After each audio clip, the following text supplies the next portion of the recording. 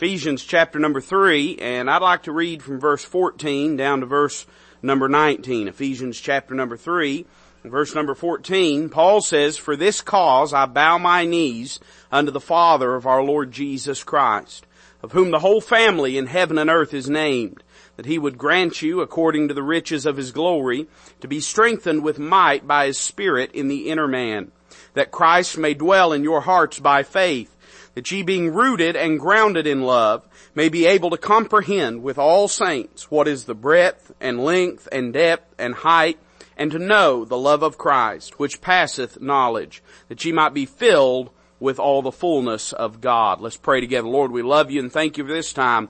Pray you'd take your holy inspired word, wield it as a sword, Father, that it might do a work, a piercing work, a dividing, a separating work in our hearts, that we might, Lord, the things that would pull us away from Christ might be purged from us, and that the things that would draw us closer unto thee would be encouraged and would be emboldened in us. Lord, we love you. We ask you to do all these things for the glory of God and for the name of Christ. We ask it. Amen. Paul makes a statement in verse number 14 that I find very, very fascinating. And it's fascinating not because I believe it to be a rare occurrence in Paul's life, but because he so explicitly declares it. He says, "For this cause I bow my knees unto the Father of our Lord Jesus Christ, of whom the whole family in heaven and earth is named." Then notice this, that he would grant you, according to the riches of his glory, to be strengthened with might by his Spirit in the inner man. Now, Paul is no stranger to prayer. All throughout the Pauline epistles, you'll find his prayers pinned down and various truths concerning prayer. There's no question he was a man of prayer. And there are probably many things that caused him to bow his knee before the God of glory and to seek God's intervention in things. But I find it interesting that he expresses it in this way, that there is something that has literally driven him to his knees that he might seek the Lord's favor and grace and help. What's more astounding to me is that none of the things that he mentions over the next few verses have anything to do with him. Paul is describing things that he sees going on in other people's lives, needs that they have, deficits that they are sensing and experiencing. And he says, these are the things that drive me to my knees in prayer. We could describe this as intercessory prayer. Paul says, I'm looking around me, I'm looking around at the world, I'm looking around at what's going on in the lives of believers, things that they're facing, things that they're experiencing, and it literally drives me to my knees that I might seek the Lord's help on their behalf. I wonder tonight how often you pray for others. I hope you pray for others quite often. I hope you pray for me quite often. If you don't pray for nobody else, you ought to pray for me. Somebody say amen to that. I hope you pray for me. I hope on my behalf you seek the Lord's favor. But I hope this matter of intercessory prayer is not something that is only rare and only occasional for you. I hope that you are consistently praying to God for the sake of others. Over and over again in the Bible, you'll find scriptural precedent for this truth, for this idea. This certainly is not an attempt to short circuit or to work around another person's autonomy or their will, but it is a firm belief that prayer changes things, and that includes people. So Paul, by virtue of these statements, I want to give you a few simple thoughts. I want you to notice, first off as a little introduction, that what Paul says in verses 14 and 15 exhibit a threefold confidence that he has concerning prayer. Look at verse number 14. He says, "For this cause I bow my knees unto the Father of our Lord Jesus Christ." The first thing we see in this passage is that Paul exhibits a great confidence in heartfelt prayer.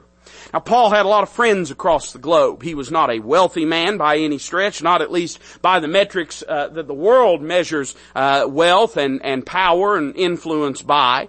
But Paul was a man that if he needed to, he could gain help in probably just about every city in the land of Israel, in the Mediterranean basin there. He could have probably done a lot of things to help the Ephesian believers. He had spent years laboring, 3 years laboring with tears and with prayers among them, and his heart was knit with these people. And when he saw them struggling in some things, he could have sent a lot of people. He could have gone himself. He could have probably rallied together a lot of God's people to come to the aid of the Ephesian believers. But instead, he says, when I see these things, the first thing it causes me to do is to pray. This tells me very simply that Paul believed in prayer. I know that's a simple thought. I know it's probably not the first time that thought has ever occurred to you. But I would posit this and risk this, that very often in life, though we understand, have a head knowledge and apprehension of the power of prayer, often it does not match up with how frequently we avail ourselves of prayer.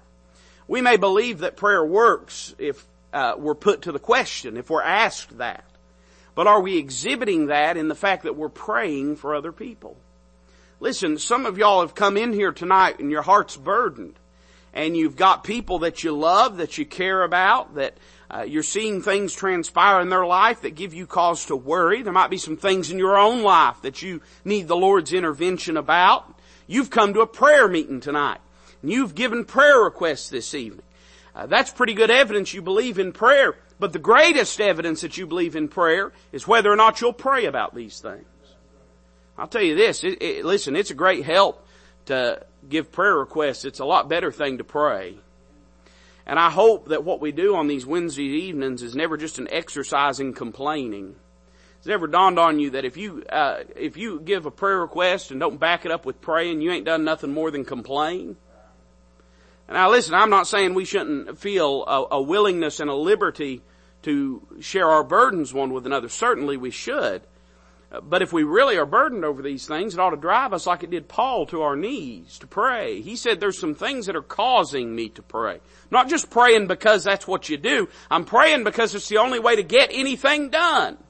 He says this is why I am going to the Lord. He exhibits confidence in heartfelt prayer. Notice the end of this verse. He says, for this cause I bow my knees unto who? Unto the Father of our Lord Jesus Christ. It's always interesting and instructive to notice exactly how the Holy Ghost says things. Because, I try to make a practice of this. When I find something that strikes me as maybe a little peculiar in the way that it's worded in Scripture, I always ask myself, how else could you have said that? Not because I think the Holy Ghost said it wrong, but because I think He said it right.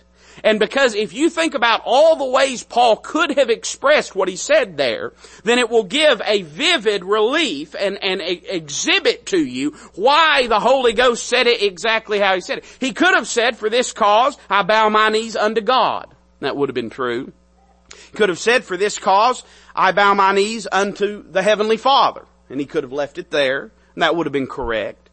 But instead he shows this eternal relationship between Father and Son. Say, preacher, why would He do that? Well, because our prayer life hinges on this eternal relationship between Father and Son. I believe what Paul was exhibiting was confidence in heartfelt prayer, but I believe he was also exhibiting confidence in his high priest. He was saying, when I pray and talk to the Father, I'm doing so through the person of the Lord Jesus Christ. And though there might not be any comprehensible reason why thrice holy God would ever hear the prayers of me, I know that He will hear His own Son. And because I stand justified in Christ, and because He officiates as my high priest, and when I seek the Lord's help, I'm seeking that help not alone, but aided by the perfect righteousness and wisdom of Christ. I can trust that God hears my prayers. He shows confidence in the high priest. In verse 15 he says this, for this cause I bow my knees unto the Father of our Lord Jesus Christ, of whom the whole family in heaven and earth is named. Now the commentators sort of debate about who this is talking about. Depending on how you read it, that could be talking about the Father, could be talking about the Son, and I think that's just how the Holy Ghost wants it. Because the reality is, listen, it's all, the entire divine plan and agenda of God is that all authority might be delivered up to the Son, and when He's destroyed every enemy, when He's put down every insurrectionist, when His reign is supreme and complete, then He's going to deliver up the kingdom to the Father, that all may be in one. See, really it doesn't matter whether it's talking about the Father or talking about the Son. Instead, the relationship that's spoken of between creation and Creator is what is so important. You see, He says the whole family. What family? Well, the family of God. The whole family in heaven and in earth is named in the Father or the Son. Really makes no difference. But it tells us this, that there is a familial relationship between us as prayers and the God that hears our prayers. He's exhibiting a confidence in heavenly providence, that it is God's responsibility to take careful, faithful watch care over His family. He's the patriarch. I know that's a word we're all supposed to hate nowadays, but God the Father is the heavenly spiritual patriarch, and it's His responsibility to see to the needs of His family, and He never fails. So Paul says, in light of this, that I believe in prayer, that prayer is effective because of Jesus Christ, and that God is inclined to answer prayer because we are His own and not our own. In light of those things, I pray. And he asked God for 5 things to be present in the life of the Ephesian believers. And I want to run through them very quickly with you this evening. Look at verse 16. The first thing he asked for is this. He says that He would grant you, according to the riches of His glory, to be strengthened with might by His Spirit in the inner man. Let me say the first thing he asked God to do for these Ephesian believers is that they be divinely strengthened for the task that's at hand. This matches up closely with Paul's sentiment whenever he left Ephesus. You can read about it in the book of Acts. He had, as we said, spent 3 years laboring night and day with tears, with prayers amongst these people. And there seemed to be, just for whatever reason, a particularly close connection between Paul and the Ephesian church. No other church is it recorded that when Paul left them, they followed him to the shore side and wept as he boarded the ship. No other church is it recorded that when Paul knew it was the last time he'd see them, that he spent several moments exhorting them and charging them to be cautious, that wolves in sheep's clothing would come in, try to lay waste and make prey of the flock. But Paul, when he left the Ephesian church, it's evident that he left a piece of his heart back at Ephesus. And he, for many years, probably the rest of his life, would worry, would think about that little group of believers and the things they were facing and the struggles they were experiencing. And so he asked God that He would give them a supernatural strength, that they would be able to stand against the wiles of the devil, and that they would be able to stand in righteousness. You know, when we pray for one another, one of the things we ought to ask God to do is to strengthen each other for whatever task the will of God brings into the purview of our day. You know, the will of God is a manifold thing. Paul talks about that, the manifold will of God. And God's always doing many things at one time. Every single day, our day is chock full, whether we're aware of it or not, with responsibilities, with choices, with direction, and it's up to us to walk in obedience to the Spirit of God that we might see God's will exercised and exhibited and experienced in our life. Paul, being aware of this and knowing that oftentimes it's not easy to do the will of God, he prays and asks the Lord to give him the strength they need. I want you to notice what sort of strength it is. He says that He would strengthen the inner man.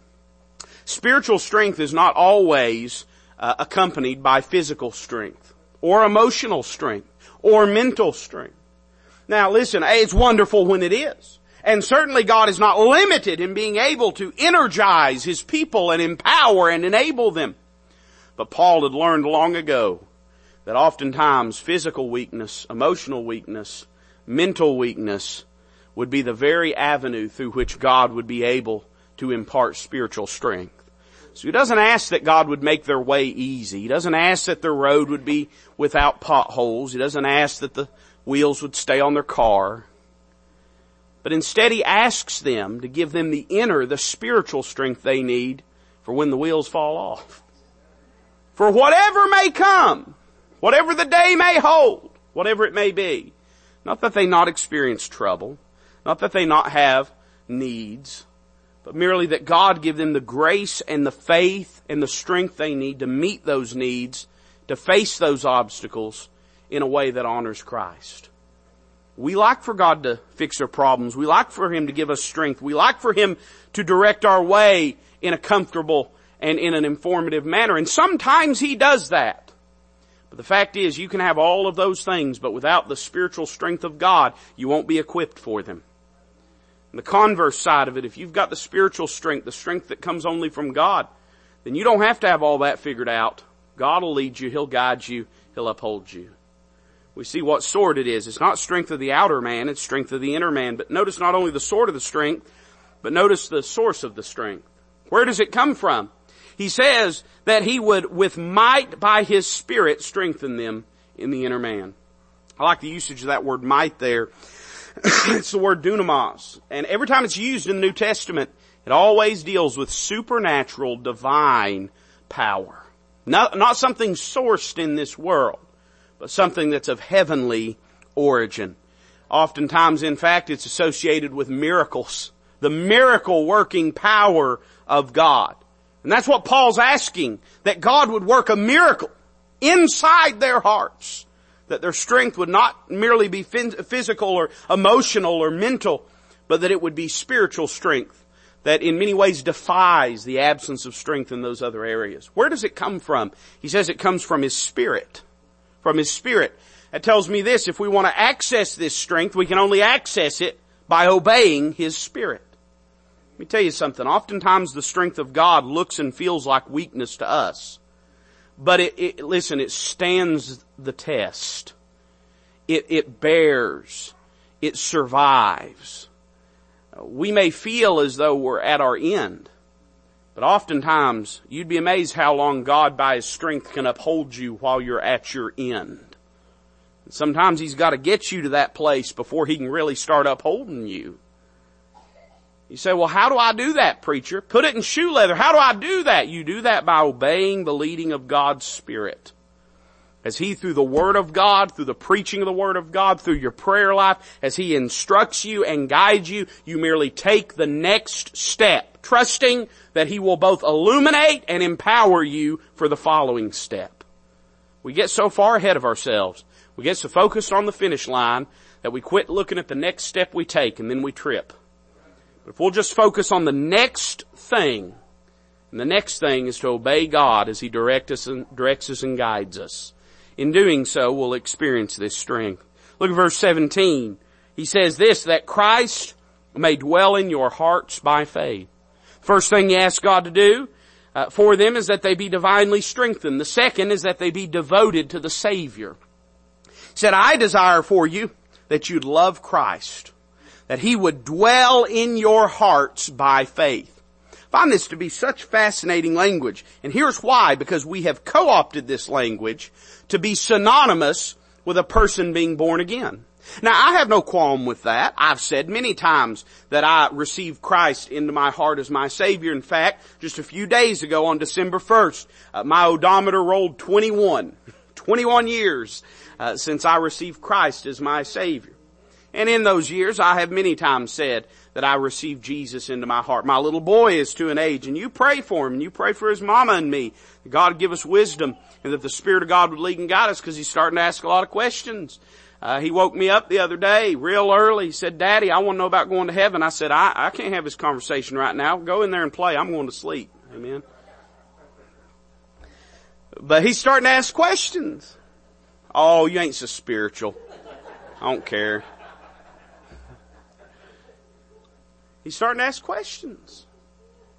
He's starting to seek the Lord's mind. And I have no qualm with saying you receive Jesus into your heart. But really, you won't find that anywhere in the Bible. We don't receive Jesus into our heart, as it were. Again, I have no problem with the verbiage. But Paul says he's praying for the Ephesian believers. Now, it's evident, if you read through what he said already in this epistle, that the Ephesian believers were in fact believers. They were justified. They were saved, sanctified, sealed unto the day of redemption, children of God in the family of God. And yet he prays that Christ would dwell in their hearts by faith. Why does he pray that if Christ being in your heart is synonymous with being born again? Make no sense. Well, in fact, there's a lot of believers that Christ is their Savior, but in a pragmatic, practical, effectual way, Christ doesn't dwell in their heart. Their heart doesn't belong to the Lord the way that it ought to. Their life doesn't belong to the Lord the way that it ought to. You see, the heart is a place of two things. Number one, the heart is a place of affection. When we talk about somebody being in our heart, what we're saying is we love them. And I think that's a scriptural definition, understanding, because the Bible over and over again illustrates the heart as being the seat of our emotions, representative of what drives us and what we love and what we care about and what's meaningful to us. And Paul says Christ ought to be the one that dwells in that place. He's praying that they'd love the Lord, that their affection would be set on heavenly things and on the heavenly Son of God. You ought to pray for one another. You ought to pray for your kids that they'll grow up to love the Lord. If your kids are grown up, you ought to pray for them to love the Lord. You ought to pray for your spouse to love the Lord. You ought to pray for yourself to love the Lord. He ought to be our everything. Until He's our everything, everything ain't going to be right. Because He's the only one that's always right. But if we can make Him our everything, if we can set our affection on that, doesn't matter what home we have, what car we have, what clothes we have, what job we have, those things touch and affect life, and we all have opinions and preferences. But if you can truly become contented with Christ, then you've won the great victory over this world's materialism. Godliness with contentment, Paul said, that's great gain. Great gain. Great gain. The heart is the place of affection, but it's also a place of authority. You know why? Because what you love will be what leads you. What you love, I'm going to say that again, will be what leads you. If you give your heart to something, then you've given your everything to something. We can't love something and not be led by it. One of these days, some of y'all just staring at me. That either means you don't get it or you get it all too well. Listen, we love our children, don't we? That's why the devil's after our children the way he is. He knows if he can get them, he's got us. We were talking in Sunday school about Nebuchadnezzar. Whenever he sacked or laid siege to Jerusalem, and the siege got cut short because his father had fell ill, instead of destroying the city, you know what he did? He took all the seed royal of Judah and took them back to Babylon. You know why? Because he knew he didn't have to have the city if he had their kids. You know why that is? Because what we love is what leads us. That's where our heart is. The fact is, until our affection is set on Christ, our authority will not be vested in Christ. But once we love Him, once we're in love with Him, then He can exercise real authority in our lives. Does He have the authority in your life? Answer it honestly. Not verbally, vocally, but answer it honestly. Is He calling the shots? Is He guiding? Is He directing? If He's not, then He's not dwelling in your heart by faith. But if He is, then it can only be because He's dwelling in your heart by faith. I see that the heart is a place of affection and a place of authority. He prays that they be devoted to the Savior. Look at the end of verse number 18. He says that Christ may dwell in your hearts by faith, that ye being rooted and grounded in love. Find that to be interesting language. The previous point is deeply connected to that. In other words, Christ dwelling in our hearts by faith will produce these two conditions. And what He's asking God to do for the Ephesian believers is that they not only be divinely strengthened and devoted to the Savior, but that they be deeply settled, spiritually speaking. There are a lot of people that are tossed about with every wind and slate of doctrine. They're chasing after everything. I finally, I think, figured out a lot about this world. I was thinking about it the other day. When you try to define, well, I'll tell you where it all came from. You ready? I read some article where some guy had decided that Rudolph the Red-Nosed Reindeer and Frosty the Snowman and a number of other Christmas movies and songs and this and that were part of the racist patriarchy that was destroying the fabric of our culture. Man, I'm glad they finally figured out what's broken about this world. Now if we can get Rudolph and Frosty off of there, everything should just clear right out. And it dawned on me, why do people write such stupidity? Nobody's sitting around thinking that's correct. If they are, they ought to be in a white coat, in a padded room. Nobody thinks that's correct, and yet there's an audience for it. You know why? Because we live in a world of Epicureans and Stoics that just sit around wanting to hear some new thing. And if somebody can come out with some kind of mindless drivel and claim victimhood and claim offense, there'll be somebody that'll say, let's give it a listen. A lot of Christians are that way too. Listen, they'd read any new book that comes out before they'd read the Bible. There's a lot of pastors would try any new technique before they'd try soul winning and prayer and preaching. Because it's all about some new thing. Now I'm not against everything that's new. I prefer my produce fresh. Amen? I prefer my clothes, my car new, if I can get them that way. I usually can't, but I'm not against something being new. But I'm against something being, the goodness of it being vested in its newness. There are a lot of new things that ain't the way they used to be. If I wanted to quit preaching, we'd just all sit around and complain about how things were better in the old days right now, but I do want to finish the message. But suffice it to say that newness does not denote goodness, but that's how the world operates. It's how they think. If it's new, it must be better. And so Christians even are tossed about with every wind and slate of doctrine. Every time somebody comes out with some kind of trendy book where they've figured out the whatever they are, the shack or the mystery or the question or the secret or whatever it is, people run to it, they flock to it, they say, oh, this is the greatest thing that we've ever seen, and half of them don't even understand what they're reading. Because it's just some new thing. It's some new thing. Paul said, I'm not praying for you to be given some new thing. I'm praying for you to be rooted and grounded, deeply settled in the truth of God's Word.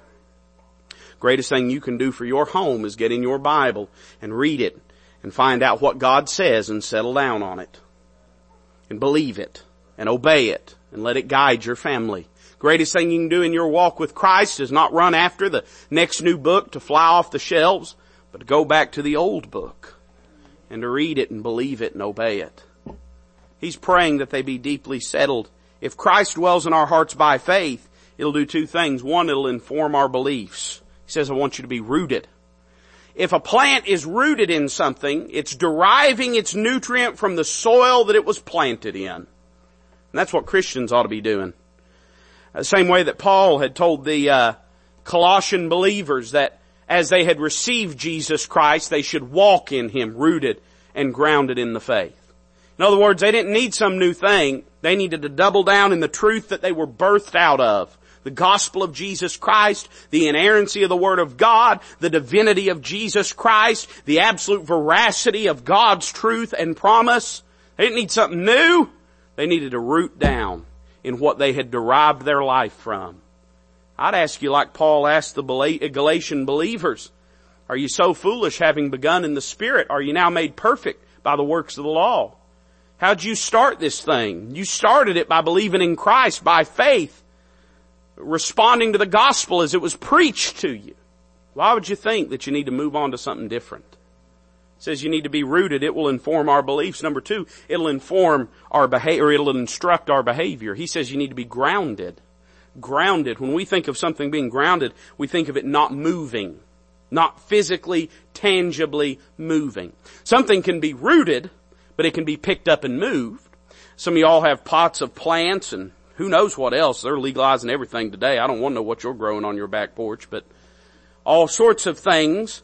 And you can pick that whole potted plant up and move it, but if it's grounded, it can't go anywhere. I don't want to retread the same ground or replow the same field, but I'll just simply say this, that our behavior, if it was right 20 years ago, if it was right 50 years ago. Now there's a lot of stuff that 50 years ago was preached as right that wasn't right. But if what was preached 50 years ago as right was right because it was rooted in the truth of the Word of God, then it's still right today. And our beliefs and our behavior should be both rooted and grounded. Let me give you a fourth thing. He prays that they be, verse 18, diligently schooled in the love of Christ. He says that ye, being rooted and grounded in love, may be able to comprehend with all saints what is the breadth and length and depth and height, and to know the love of Christ. He wants them to be educated, but not just educated in anything, educated in what matters the most. Now I'd remind you that Paul was an educated man. He had grown up under what was inarguably the best instruction a person growing up in Tarsus could have received, and in Jerusalem. He sat at the feet of Gamaliel. He was learned in letters. He was a brilliant man. But he says at the end of the day, it is not those things that matter. In fact, he says that knowledge puffeth up. Now, wisdom is a whole different thing than knowledge. But knowledge without wisdom, in other words, having a bunch of facts in your head, but not having the Spirit of God to guide and direct and apply those facts, that puffs up. Paul was an educated man. He's not against education. But he notes that there are some topics that matter more than others. We live in a day where kids make a career out of going to school. And I'm not against kids going to school. If you want my opinion, society's too dumb. We need more education, not less education. Right? Listen, you'll start amening that next time you're driving down the road behind somebody that don't even know how a blinker works or a yield sign. So don't get all spiritual on me on a Wednesday night prayer meeting. We do need more education. But there are some topics more relevant than others. There are kids that go and spend 5, 6, 7, 8 years in school and come out with some kind of obscure dance theory degree and then go out into a workplace and whine and complain that they can't find a job. Well, maybe if you went and did something that anybody could use, you'd have a job in that field. Education's not bad in and of itself, but there's some topics more important than others. There are some things you go to school for, and there's always going to be a need. Let me tell you something. You want my advice? I know that's why you came tonight. You're looking for a career? Go into air conditioning. People's always going to be fat. Right? Everybody's always going to want air conditioning. Go into electrical. People's always going to want their air conditioner and their TV and all that stuff. There are certain topics more meaningful than others. Paul says, if I could have you learn one topic, I'd have you learn of the love of Christ. He said, if I had my way, I'd have you learn of its breadth, how wide it is. I'm glad the love of Christ is wide and not narrow. I'm glad the truth of the Word of God is narrow, but the love of Christ is not narrow. He loves each and every person. I'm glad for the length of the love of God. Because if the love of God and the love of Christ wasn't so long reaching, I might have outrun it. But I couldn't outrun it. I'm glad for its depth, because it can reach down to the lowest of the low. And I'm glad for its height, because it can lift us out of that miry clay and set our feet on a solid rock and establish our goings. He says, I want you to know the love of Christ. If you can't know anything else, know the love of Christ. Then I find something interesting here. Notice not only the topic, notice the term. Every school has a term, right? They go from such and such a time to such and such a time. I don't really remember when our winter break, we didn't call it winter break, we called it Christmas break. I grew up in Christian school, but I don't really remember when Christmas break started, but I was looking on the calendar this year because we were doing some planning and for some various activities, and kids don't get out of school in Knox County till December 21st. Man, that seems crazy to me. That ain't no kind of break. Listen, you ought to pray extra hard for our kids, because they're in that cesspool for a lot longer than you were when you was growing up. You only went to school like 4 days when you was growing up. Now they start their term in late June and it goes until late May or something. Every school has a term. They have a period of time. And I find it interesting what Paul says here. Notice it again. that ye being rooted and grounded in love may be able to comprehend with all saints what it's the breadth and length and depth and height, and to know the love of Christ.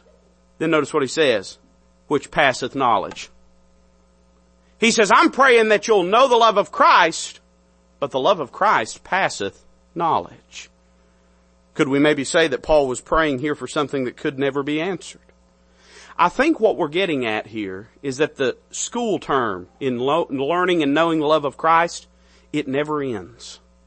Even if you know, listen, however much you know of the breadth and the length and the depth and the height and of the nature of the love of Christ today, there'll always be something new to learn about it.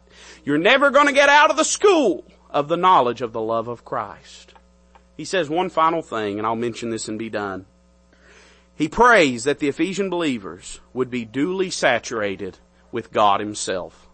Look at what it says in verse number 19. To know the love of Christ which passeth knowledge, that ye might be filled with all the fullness of God.